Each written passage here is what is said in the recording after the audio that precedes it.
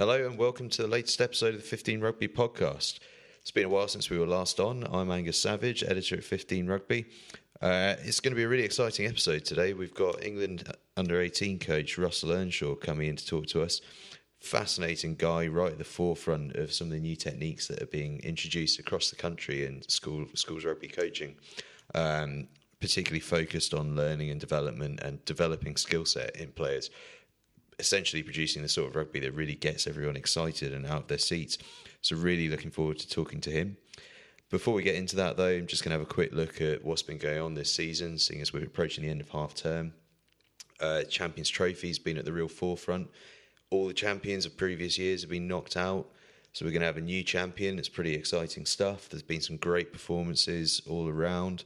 Really impressed by guys like St John's Leatherhead, Grammar School of Leeds picking up a real headline win, Kingswood as well, doing really good stuff. So I think we're looking at some really exciting rugby coming up. Over in the Schools Cup, things are looking good. We're now moving towards the regional semi-finals and finals. Obviously, at the end of that process, you've got 8 regional winners who then go into a pot for the quarterfinal draw. Similar process in the Vase, Plate and Bowl. And just to clear up, a few people have been asking us, that is the same competition that last year was the NatWest.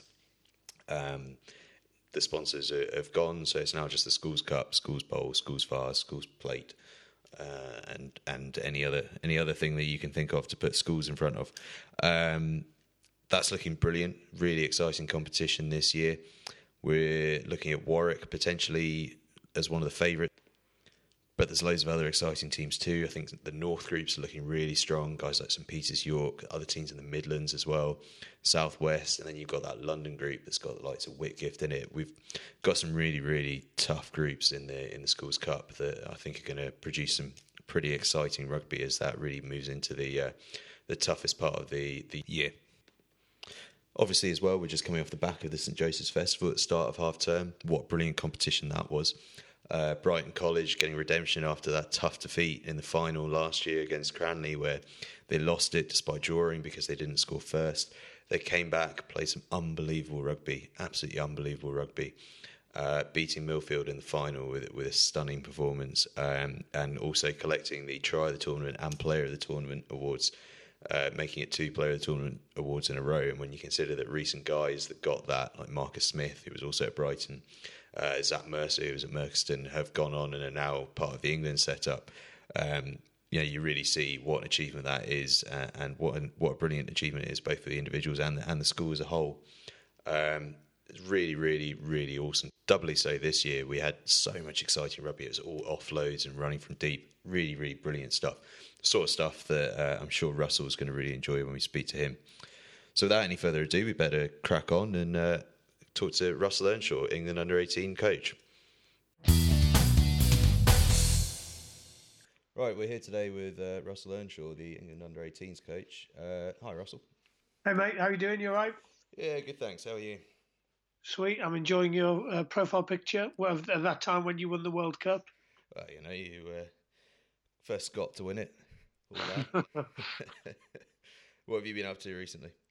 I've just got back from Austria, so I got back yesterday. My wife will happily tell you I've been away from home for 10 days. So we had an 18s camp, and then Jim Crick's a guy who I did some stuff with on his level 2 a few years ago, and he's just he went out and got a job in Brazil for a year, and then he's just gone over and got a job coaching in Austria, and he's just become the head coach of the Austrian national team. So I just had 4 days in Vienna and Innsbruck, hanging out with Jim and helping support him. And yeah, we did a coach ed thing over there as well. So yeah, no, been pretty busy, if I'm honest.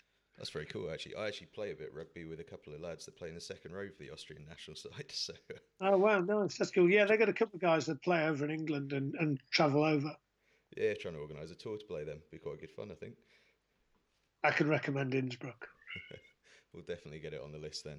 I wanted to talk to you about cards, the sort of system of coaching, I think, that's been adopted, and basically get from you what cards is. Yeah, it's it's something that we include in our coaching. We do other stuff as well, clearly. But we looked a few years ago, a group of people looked at some of the evidence around and some of the stories around some of the world's best players and looked at some of the skills that were required to succeed at the top level. So, creativity, awareness, resilience, decision making, self organization. Clearly, there's other skills. Clearly, we're not just cards. It's part of what we coach. Um, so yeah, I mean, I guess that's the origins of it. It's probably had a bit more traction, and we've probably been a bit more explicit with it in the last year or so. Um, and then kind of trying to help support coaches in how they might interpret it in their own environments, or what their version of it might be. So we have lots of examples of schools that would have adopted it. We have examples of schools that have actually gone, well, yeah, that's interesting. We think that these are the skills that we would like people to leave our school with. And so this is, some of the house skills for coaching them. So, yeah, I guess it's changed a little bit on generally lots of coaches would be thinking technical, tactical, those kind of things. Yeah, this is, I guess, just a little bit kind of higher order, I would say. Well, I get the impression that it's essentially about player empowerment, trying to make them make the decisions, have a go at trying things out, and pushing the boundaries themselves as opposed to from the sidelines. Yeah, I think. Well, look, the reality is we want really skillful, really adaptable players who can make decisions and solve problems. So it's provided us with a real strong framework to help achieve that. Um, yeah, and that's our ultimate goal. And to be honest, if and I say this a lot, I really like when Don Barrow was at Saracens. He used to talk about we're judged by the kids that don't make it. So the reality is, whatever our version of don't making it is. Now, it might be that we're judged by the kids that don't make it into the first team. Then I want to feel comfortable that we've helped support those kids in either developing or bringing out from within themselves the skills, those card skills. Yeah, I mean that's actually a topic I wanted to get onto in a bit, kind of discussing what happens with players who might not make it, because obviously they may have different aims in the long term, but we'll talk about that in a Cool. second. Yeah, and look, make it's probably not a great phrase to use because often, ideally, look, our job is to help create world class players. Clearly, not everyone's going to become a world class player. However, we would want everyone to have a great experience, some amazing memories, and be the best player or person they could be. So, I'm thinking lots of people have made it, but they haven't necessarily played in the Premiership or played in an international jersey or gone on and got lots and lots of caps for England. Yeah, I guess the phrase is completed the pathway almost rather than made it. So what sort of, obviously some schools are embracing it more than others. Some won't be taking it on board so much yet. What schools would you say are sort of really good examples of guys that have really embraced it and actually it's shown on field to be quite a successful way of looking at things? Yeah, I mean, look, we have lots of, and interestingly, I'm always excited when it's ex-players this really resonates with. So someone like Peter Short at Camford's doing some really good stuff. Scott Hobson at Bryanston doing some good stuff in their environment with it. John Mallett, who's at Millfield. Nick Boy at Brighton. So if you're on Magic Academy, you'll have seen the video of the Knicks changing room prior to the St Joseph's final, which is possibly cards in action. I think it's also incredibly brave for a coach to do that. So yeah, lots of good examples. We had Brett Richmond the other day at Bedford Modern, and we had like a magic meet there, and he arranged for. There's about 40 or 50 coaches there. There was lots of people kind of chewing the fat. We did a session. We got some speakers in to kind of, talk and debate stuff. So yeah, I just think there's lots of really good examples. I mean, ultimately, if you are a school, to be honest, you have your own version of cards probably on the front page of your website, and you might call it your aims or your values or your purpose or your mission statement. Then that's cool, and that's I'm excited if schools are doing that and they're helping their kids be the best they can be. Well, yeah, I guess as long as everyone's trying to move in that direction in whatever way they kind of already have in place, as long as they're all roughly taking the same direction. I suppose one area that might be quite challenging is with parents of guys, where they're perhaps not looking at things from the same perspective. They might, let's say, their son's a second or third team player, so they're really not they're not thinking about what's the long term with rugby. They're just thinking, I want to get the most out of it during these 5 years that might be the only 5 years I play the game. Is it difficult to get them to buy into that?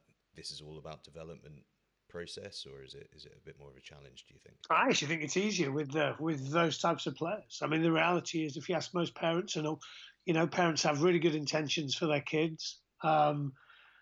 What would you prefer? What do you want people to say about your son or your daughter when they're 30 years old? Then they would talk about things like they're resilient, or they're really kind, or they're really good at problem solving, or they discovered something that changed the world.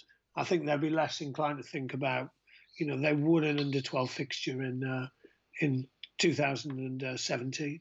So I often think it's easier there. I think it's I chatted to a golf golf coach yesterday actually about this, because the parents thing is a big thing. They have really good intentions. They're often when things don't go in the direction they imagined they were going to go with their kids, so they start to lose a game, or their son or daughter isn't playing very well, then they would want to try and help that process and get them back on track. So I get that. That we just need to engage better with parents. We need to help support them better. And that's something we're trying to do more of. Yeah, I mean, I guess it's probably in a funny way it's one of the more difficult hurdles, purely because the people you have the least contact time with are parents. Got loads of contact time with other coaches, loads of contact time with players themselves. Parents are plenty of contact time still, but the least of all that you get the chance to have a look with. And they have the most amount of contact time with the kids. I mean, look, there's definitely some good stuff going on. So I often go down to DPP sessions in clubs. Bristol would be a good example, and Gary Townsend coaching, and the kids are playing games on the pitch, and the parents are around as well. And Gary's just interacting with the parents, and they're writing notes, and they're kind of starting to understand what it feels like, what it's like to be a kid taking part in those sessions. And I think it's getting better. We had Richard Shorter in our camp the other week, and parents playing Jenga, and just kind of trying to make them understand the experiences their kids are going through. So we're definitely getting there. It's something that we could clearly do better, but it's something we're putting a lot of attention to. No, it's cool stuff. On a sort of more personal level, what would you say your overall coaching philosophies are? Oh wow, big question. Look, I just want to help people be the best they can be. That's as simple as it is. It's and the reality is, for the better players, they're definitely going to be better players than me. So I need to think about how can I help support those guys. So, some of the guys like a Marcus who's come through our system would be, and clearly significant impact from Brighton and Harlequins. So if Marcus is going to go and be a world-class fly half, then I wasn't. So I need to think about how I can help it.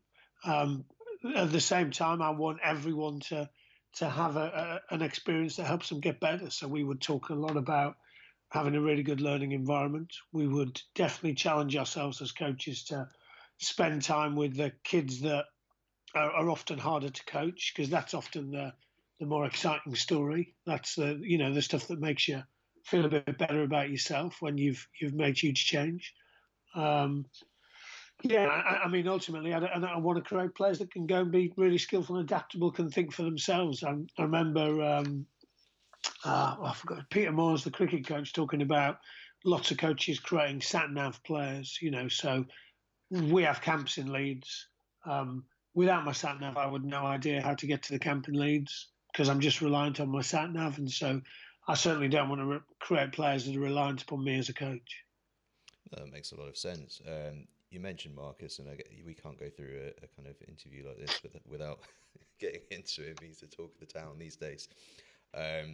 You were obviously his mentor, who's at Brighton College, and they've had great success recently. What did you anticipate him having this amount of success this fast?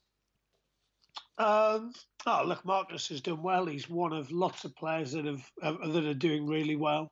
So I know he'll get labelled as a bit of a poster boy. However, the reality is there's lots of those guys doing really well, and they probably have some common characteristics. One of them, is that they're really good at learning, and so Tom Curry, Ben Curry, Nick Aziki, those type of guys as well. Jack Maunder are just really good at learning. They've got really good people and coaches around them, so really supportive. So, guys like Michael Owen, who's had a significant impact on Nick Aziki, the coaches at Saracens and Exeter and Sale, who've all, inputted and have, helped those guys. And those guys are constantly wanting to get better. Super competitive, so all of them are really competitive guys as well. Am I surprised? I'm just excited that young kids are being entrusted by coaches. So I think Eddie's doing a good job with that. Really, the clubs are as well. They're happy to put those guys in and look after them and manage their load appropriately. No, it's amazing to see. I mean, this last 18 months, 2 years of just seeing the sheer amount of young guys coming through has been awesome. You don't see that often in rugby, certainly not over the last sort of 10, 15 years. Kind of thinking about that, though, what's really noticeable about these guys, and it comes through this age group sort of coaching structure, is this sense of player empowerment, the decision making, the ability to try things and not really fear them going wrong. We're seeing that a lot at school level. I was at a game watching Haileybury the other week, who've got second row, chucking one through his legs. At the St Joseph's Festival, Brighton College particularly were an example of it, but lots of teams where I saw more offloads than I've seen in any school setting over the course of that weekend. It was unbelievable. Whether they were successful or not didn't really matter. People were just going for it. What I'm kind of wondering, though, is where does that sit with selection, development, etc.? Because if things keep being tried but don't necessarily work, at some point, presumably, a player has to be deemed not good enough. How does that quite work? Yeah, and the reality is it's just decision making. So we've got a lot of clubs, schools, coaches who are allowing their players to see what's possible. And at some stage, if there's themes, so if the second rower you mentioned is passes through the legs aren't working, aren't being effective, then you might have a conversation about it. You might help support him to look at decision making around that. But yeah, I mean, I just get really excited by that. And look, we've got lots of good coaches that are then helping these players understand that actually in that moment maybe there was a better decision to make. We're not, looking at we're always fairly explicit around. We're really interested in people's best bits. So if people are making the odd mistake, and we would talk about that as an opportunity to learn, then I'm not, I'm not that emotional about it. If they're doing 5, super bits, then we can see what they're capable of, and we can help them get better.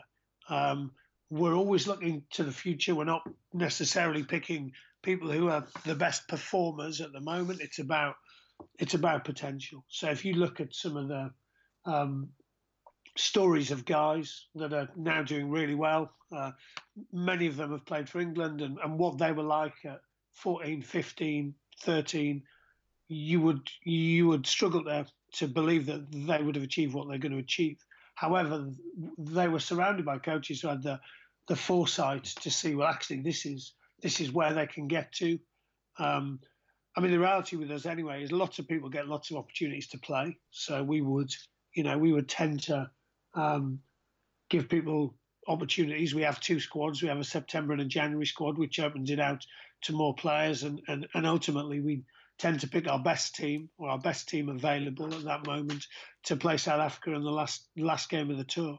Other than that, we see it as a real learning opportunity for the kids to play for England against lots of other really good teams, and it's just part of their development.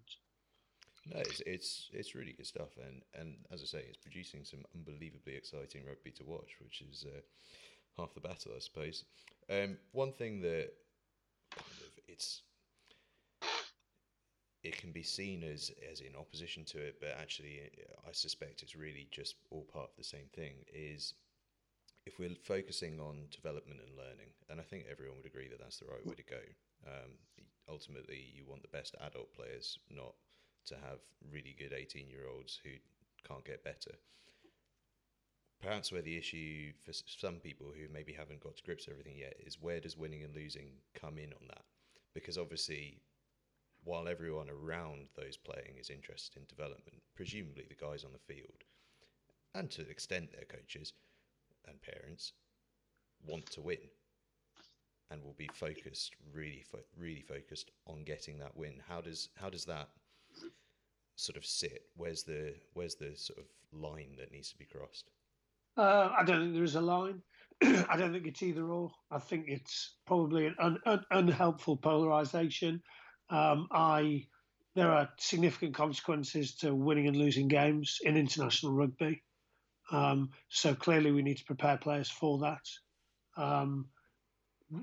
I have no doubt that our players and lots of people around the sport are super competitive. As I said earlier, our best players are really, really, really competitive. So we're never going to stop that.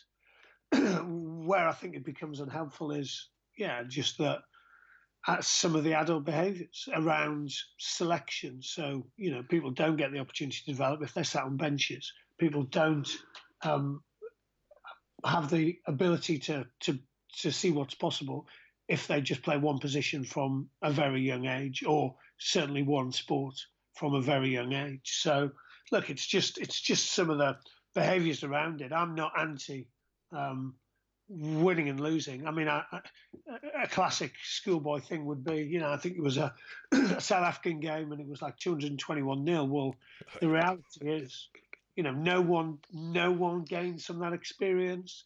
You've probably got a team that possibly don't want to play the sport anymore, and you've got a team that haven't been challenged enough. And what I observe often on a Sunday morning is simply two or three players that dominate games who happen to be a bit more physically mature than the other kids. And so, if a team wins 50, 60-0 due to three or four players, then no one's benefited. So the team that lose by 60 points probably don't have a good experience. They're probably feeling a little bit helpless. The three or four players who are really good don't have appropriate challenge. And the players that are playing alongside them are becoming reliant upon those players often. So, switch those three players over to the opposition, put three opposition players over. Let's have a really even game. The better players get challenged. The team that lost by 60 points, their players will be better supported. And perhaps some of the guys that don't currently have the opportunity to lead in the better team have the opportunity to lead. So I just think that that's just a win-win as far as I'm concerned. I get that some people might not see it that way. However, I just think it's that. I mean, I was in Austria and I watched a game, and they're trying to grow the sport over there, and it was about 15 tries to one to one under 14 team against another. Well, you won't grow the game. No, I think there's certainly the impression I get is that at school level, certainly, and probably wider than that, people aren't interested in 50-0 wins and 50-0 defeats. It's not. I think we've got to a stage now where the generally accepted belief is that that's pointless. I suppose where it becomes more challenging, but I think you've answered it there, is when you've got closer games, but maybe you are still relying on a slightly better player here or there. But in a sense, that's inevitable sometimes. But it's about competitiveness within your development rather than necessarily what the result is. It's about the competitive drive. Yeah, of course it is. And there's ways of engaging that better player. So, he can be playing a game within a game. So he could be playing a game where if he gets, so the big kid who often runs with the ball in one hand, if he can get, 10 assists, then he's going out for Nando's afterwards or whatever it might be. So I would be setting individual challenges to players within games to help support and challenge them to get better. So yeah, I'm cool with all of that. Sort of stepping it up a level then into sort of moving from school into that sort of age grade international environment. Certainly there, obviously it's all about trying to develop people along the pathway to create future internationals. That's the kind of headline goal, I suppose. Yeah. But obviously not everyone is going to make that. Not everyone's even going to make turning professional, although we're actually seeing over the last few years more and more people making that jump, I think. How does it sit though in that there actually development really, really is the most important thing, because you're now dealing with guys who are rugby specimens almost.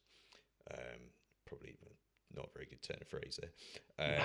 But obviously there are other guys who probably in a little corner of their mind feel like that's as far as their rugby career is going to go. So to them, wearing that England under-18 shirt, having a really important result with England under-18 is the biggest moment possibly of their sporting career ever. Whereas for other guys in the team, there's probably an awareness that actually this is just a stepping stone. How do you kind of deal with that, or do you feel that doesn't really exist? Yeah, I'm not sure it exists. I think the lads would want to, clearly they would want to win games. I'm not denying that. However, interestingly, and I talk about this a lot, when we played against Scotland in a training game, we just played some games within games. So there was, if the opposition made more than 2 passes, the team that was on lost 5 points. If they got an intercept, they got 2 points. If we got an intercept, we got 2 points. If we forced a knock on, we got 1 point. If we charged a kick down, we got various points. And we just played games within games, and the guys were competitive about that. I couldn't tell you the score in the game, but when we scored off an intercept, one of the lads kind of nudged another one and said, we get points for that.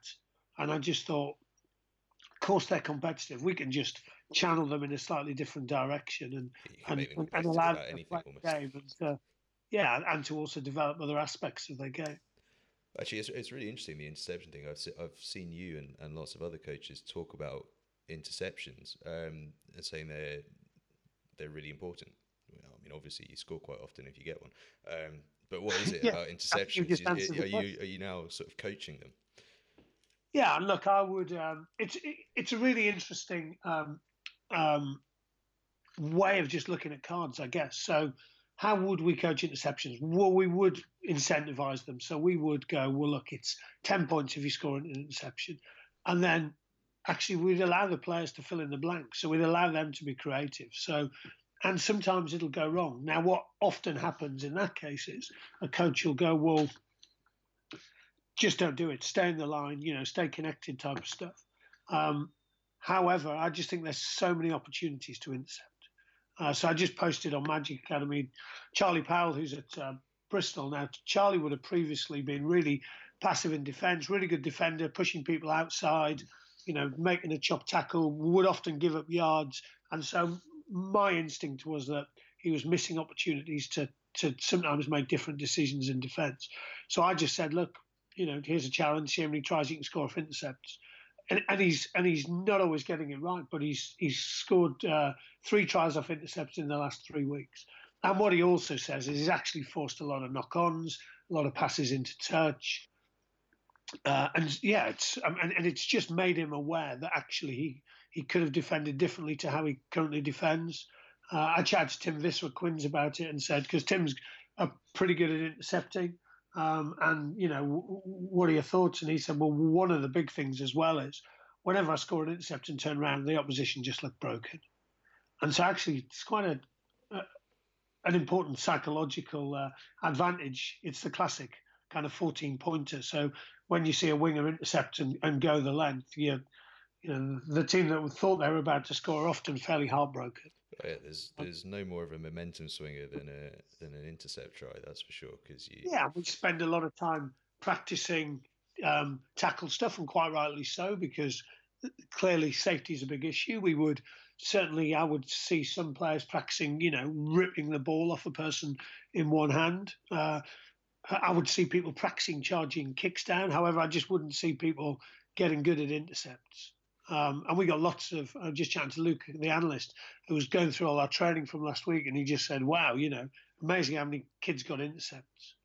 Um, yeah, at the moment, I think often attack's very predictable. So we're going through a phase at the moment, certainly in attacking rugby, where there's lots of fairly lateral passing going on. People are being told you have to stay square, and we're filling the field in attacks with 2-4-2 or 1-3-3-1, and I think it just affords defenders opportunities if they've got really good awareness to intercept the ball.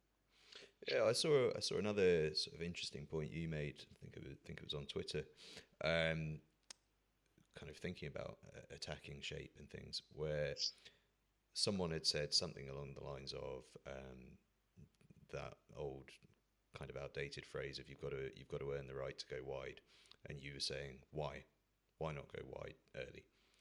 So kind of explain what your thoughts are on that. Do you want to see teams that you're involved with just going for it, attacking, kind of Yeah, I regardless? mean, we would coach the principles of play. So we would talk about what's the best place or the best way to go forward. And that might be that there's space out wide and we need to fix some defenders and play wide. That might be that the defence is really spread out and we want to play through the middle of them. It might be that there's space in the backfield so we can kick to score, or we can kick so they kick back and we get a more unstructured opportunity. Um, yeah, the principles of play give me real clarity and also give the players real freedom in how they do that. So it might be that we've got a guy with a really low number standing at first receiver who cross kicks because that's just the best way to go forward. Um, yeah, and I also get that the higher up you go, you might want to organise your support a little bit more just to give people a bit more certainty. I would be mindful that I wouldn't want my attack to be necessarily that predictable. So if you're constantly organising your support in a certain way, it can become predictable. However, Exeter and Saracens do a really good job of organising their support and being effective with it. They got I think what I see with those two teams is two teams that really understand the strengths of their players.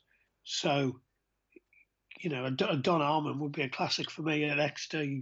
The way Exeter play, the way either they recruited him to suit the way they played, or they built the way they played around him.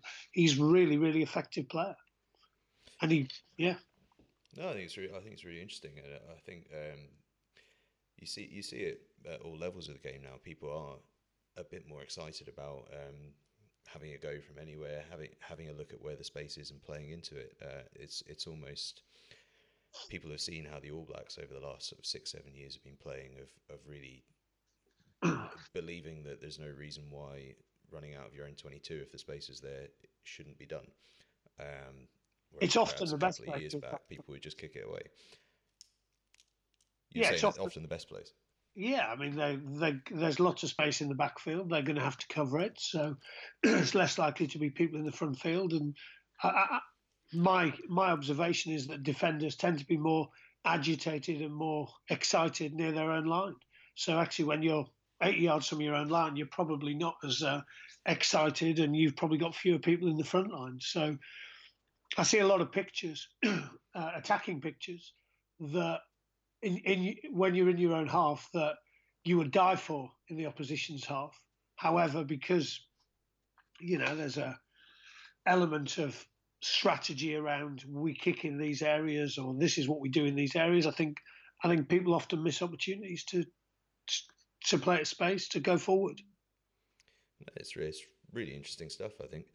I'm excited by the bar bars. So they should be cool. That's what those kind of penalty moves and the cross kicks and the little chips, and I just feel like and I love how excited the players look when they play for the Barbars. Yeah, well, I mean, that's the kind of rugby that everyone dreams of playing, and the more we can encourage that to actually be the sort of rugby that people do play, is surely for the better. Yeah, what did St Joseph's Festival look like? Did it look like that? Oh yeah, it was. As I said before, it was the most offload heavy, the most attacking St Joseph's Festival I've seen, and I've done 4 or 5 of them. Yeah. Teams were happy to have a go, and in a funny way, the format of that tournament encourages it even more, because a try is sort of worth more because there's only 12-minute halves. So if you score a try, it puts the other team in twice as much bother as it ordinarily would do. Yeah, so Having to I adapt think to attack. as we see attacks get better, which clearly they are at the moment. Um, I think defences are now having to adjust as well. So the old style system defence, where guard doesn't stay and this guy does this and this guy does this, is possibly being challenged. And so the team that are number one in the world would be fairly adaptable in their defence. Lots of decision making, lots of people, as was it Milner Scudder got the intercept the other day, people who would often in language over here be talked about stepping out of system or system error or whatever it might be, are actually given the freedom to make decisions. So I do think we'll start to see more creativity in defence in the next kind of couple of years. Well, I hope we will. No, it's interesting stuff. So, what do you kind of looking back at the schoolboy angle? How do you see rugby at that level sort of starting to look like over the next 2 years, 5 years, kind of 10 years way out in the long term as all of these adaptations happen? Sorry, I lost you there. What was that? No worries. From a schoolboy point of view, we're seeing all these developments and a new way of playing. People are looking to be more expansive. How do you see school rugby developing over the next kind of 2 years, 5 years, kind of into the long term? Yeah. I think we're on a pretty exciting trajectory, and as you say, and as you witnessed at St Joseph's, there's some exciting stuff going on. The stuff that I'm observing is also that guys with low numbers, especially numbers 1 to 5, are becoming more and more skillful. So in our camp last week, there's a really interesting moment where we'd done a kind of a joint session in the morning, and then we came out for the session in the afternoon, and it was a split session. And some of the coaches, the backs came out first, and the forwards were in the gym. And some of the coaches said, "Oh, where are those guys? Where are those other guys that are in the backs?" And I was like, "Who are you talking about?" And they said, "Well, this kid and this kid." And I was like, "They play in the front row." And That's so awesome. that was like, the coaches were like, "Sorry, what?" And they were like, "I just thought they were really big backs." So, um, so yeah, look, I just think it's going to continue like this. I really hope it does. I mean, I'm seeing lots of players enjoying their rugby. We have lots of kids that come into our camps who, and this just kind of feels normal for them now. This way of coaching, this way of seeing and playing the game. And as I said, the guys with the really low numbers are, my God, they're skillful. That's awesome to see. I kind of wish that I'd been playing in that environment when I was that age, because it So just do I. just sounds so fun. Yeah, and look, and the other thing is they're clearly those guys also, their bread and butter around scrimmaging and line outs and throwing in is also getting better as well. So you can see, Nick Aziki's doing really well in that area, as well as being super skillful as well. Well, I guess that's the thing. If you see these guys moving into the senior England squad, and it's like you can't be there without having brilliant fundamental basics of your position.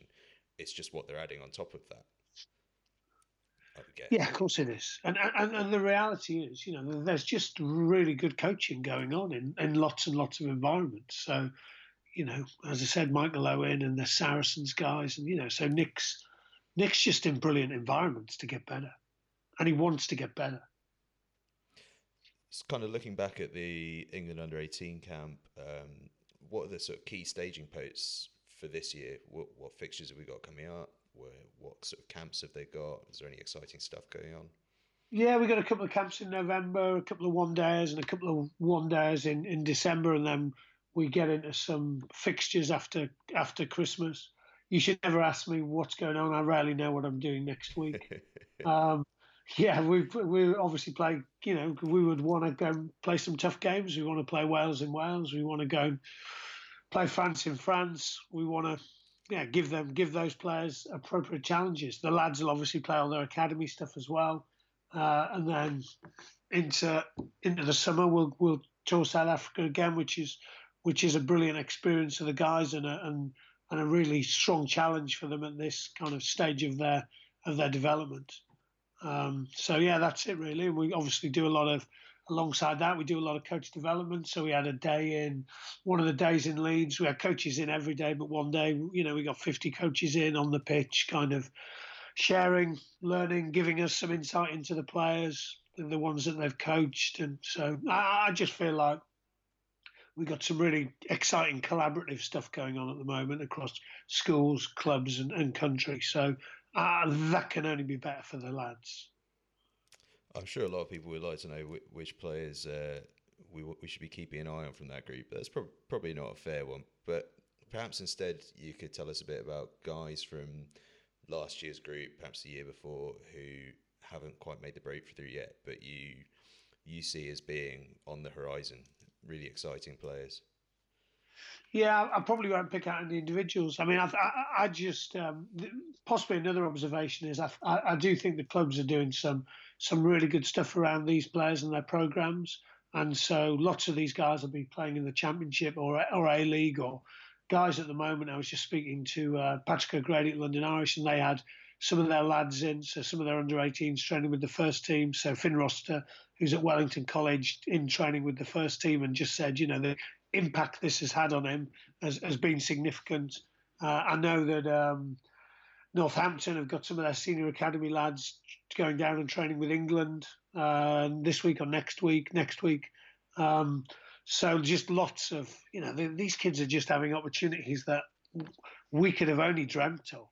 That's amazing And stuff. then there's some cool stuff around guys that then, you know, end up going and playing sevens. So I think the stuff Simon and Warren Abrahams are doing with the sevens and the sevens academy, and has been some brilliant stuff. And to finish second in a World Series and get a silver medal, and lots of those guys were, you know, came through the school system. Some of them played age grade, some of them didn't. Some of them came through university. So, you know, a Tom Mitchell or a Dan Bibby. You know, there's lots of different journeys that people go on to as you know, to whatever make it means to them. You know, Dan Norton would be a really good example as well. So in an academy, didn't, you know, for whatever reason, and now he's been and has been a world class sevens player for a really long period of time. It's awesome, sort of thinking about guys at academy level, school level, getting to experience that as under 18s. I suppose that it's a bit of a headline issue at the moment, but obviously there's a physical gap there, which sort of strikes me as a potential issue. Um, how does that sort of work? Presumably, guys are not going to be doing heavy contact with the first team guys because they're 6 stone lighter. Yeah, so I mean, and look, they weren't taking part in a contact session. So yeah, that is the reality of the modern game. So these players need to be physically capable of playing, and often when you speak to them, it's the training as well. So it's being able to play 30 games a season for an 18, 19-year-old lad week in, week out, and train all the time is a challenge. So people will be looked after. They won't do all the training. They'll be their training will be changed slightly. Perhaps you could still be in a contact session, but someone could be clearly wearing a bib that meant they weren't doing contact. So I think we're, you know, in terms of our understanding of how best to support these guys from a physical preparation point of view as well, I think we're light years ahead of where we were. I don't think I went to the gym till I was about 18 years old, if I'm brutally honest. Well, and if I did, I didn't know what I was doing in there anyway. Yeah, me neither. Just bench press. And these kids, and I'm not saying that they're in the gym. There's some lots of stuff around movement and physical literacy and body weight and that type of stuff. That look, we've clearly got a good understanding of that, and the fact that players can transition in, and once again they'll be managed. So Nick Aziki won't play every week. Marcus Smith won't play every week in the Premiership because their clubs are thinking long term for these players. So they'll do the right thing. I mean, thinking about Marcus is actually one of the things I think is most remarkable about what he's been doing is that, albeit he's being protected very well, but he's physically stood up to what's coming. He's taken the odd bang, but he's playing against people who are much, much, much more physically developed than him, and dealing with it perfectly. Part of that's his intelligence, I suspect, and his ability to move the ball away and his feet away. But it really strikes me as impressive. Yes, possibly the reason why he has good awareness and he's able to avoid. So Damien McKenzie would be a classic. He's a Milner Scudder. Both of them are about 80 kilos. They're both pretty good at avoiding people. They find different solutions to getting the ball back. So Milner Scudder would look for intercepts. He'd probably rather intercept than have to tackle, a really, really big guy. However, he would have different solutions to that, and it might not be that it's what people are currently calling tackle technique. It might be that he's actually using the skill of, ripping the ball off someone. I've seen him do that a few times. Mackenzie often goes high on people and pulls them down. So, yeah, I often think that their size is the reason that they are so skillful. Yeah, I think that's absolutely bang on the money. You look at most of the most skillful guys in the world, and they tend to be the little ones. Look at George Ford. He's a tiny guy, but everyone wants to play outside him, don't they? It's really cool stuff, and it gives hope to the small ones amongst us. Yeah, well, they definitely weren't carrying the ball in one hand and running over people at a young age. They were, even at that age, just avoiding people, and they were often then picked to be a 9 or a 10 because 9 and 10s are often quite small. And so they got lots of touches on the ball, lots of opportunities to get better, especially if you can kick goals as well. Everyone wants a goal kicker in their team. So, yeah, you end up with lots of advantages. My advice would be to tell everyone you're a fly half for as long as possible. No, so right, let's move on to a few more different bits and bobs. We've mentioned the Magic Academy a couple of times. Tell us a bit about what that's about. Yeah, so we set up a sharing site for coaches, really, probably about 9-10 months ago, with the view that, if people were in our environment or something, we could point them towards somewhere where we might be able to put some resources on, or they could share some ideas. It's kind of escalated. It's got out of control. It's got about 1,400 members at the moment. Lots of really exciting stuff going on there. I'm learning loads off it. Hopefully I'm not posting too much stuff. I was just looking at it then because just exciting that we have. So who was it posted the other day? One of the guys he's the backs and attack coach at Leon, who are top of the top 14, and he's posting on there going, Kendrick Lynn, just saying, loving the content, loving the passion on this site. He's learning lots of stuff from it, and I'm thinking, wow, that's pretty cool.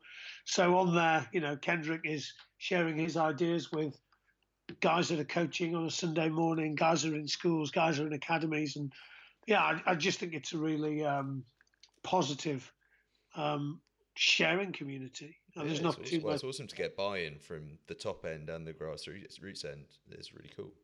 Yeah, we got, Tabai's on there. So Tabai Matson, who was a Bath, he's posted a couple of things on there.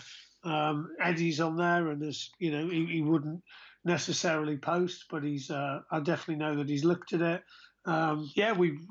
It's I get emails kind of from all over the world, really, from lots of other sports asking about it. So we had a guy on who's been posting a bit called Craig Gunn, who's over in Australia, who's I think he's Aussie Rules or NRL, and so he's posted some pretty cool stuff on there as well. Yeah, it's just a sharing site for coaches. I mean, it probably satisfies a couple of things. One is coaching can feel quite lonely, so we've created this team of 1,400 coaches. So that's quite nice.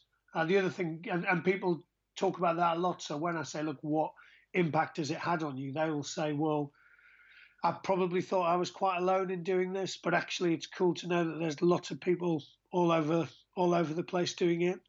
I like the fact that it's cross sports, so it's not just rugby.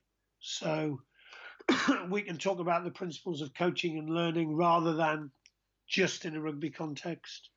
Um, yeah, and it's led to lots of exciting things. People have gone into other people's environments and learned off them. People have formed some really useful connections, and yeah, yeah, it's been better than I thought it was going to be. Put it that way. It's really cool. And kind of thinking about all those different coaches. What coaches would you say are your sort of biggest coaching influences, perhaps from before or even right now? Well, I'm still definitely learning from lots of coaches that I observe now. So I talk a lot about Tony Rogers. I think at Cambridge was probably the best environment I ever played in. He was just thinking about the peg of the golf ball, and we're going to go and play drinking games and have fun, and we coached ourselves. We had some amazing memories. We were well connected. We basically ran the team. It's the captain runs the team at Cambridge, so the players are essentially in charge. So that definitely helps.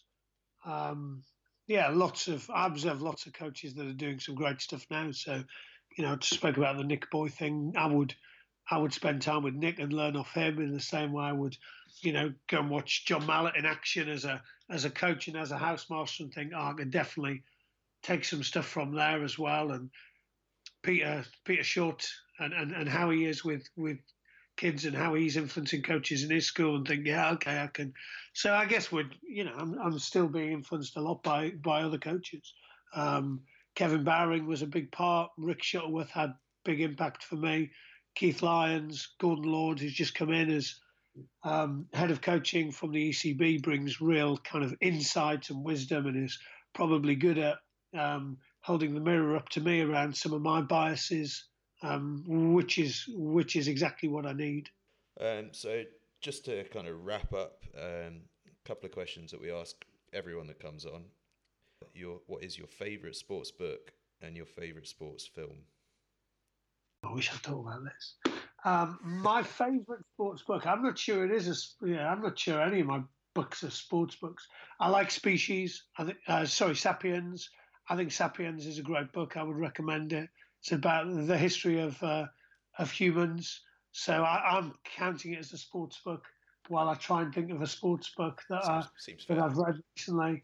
I'm not sure I read that many sports books, if I'm honest. I tend to read, fairly random stuff like that. So Sapiens would probably be my favourite book. I'm sure I'm forgetting We'll count another that. We'll count book. that. And what was the other one? My favourite sports movie. I don't have time to watch movies, so that doesn't help either.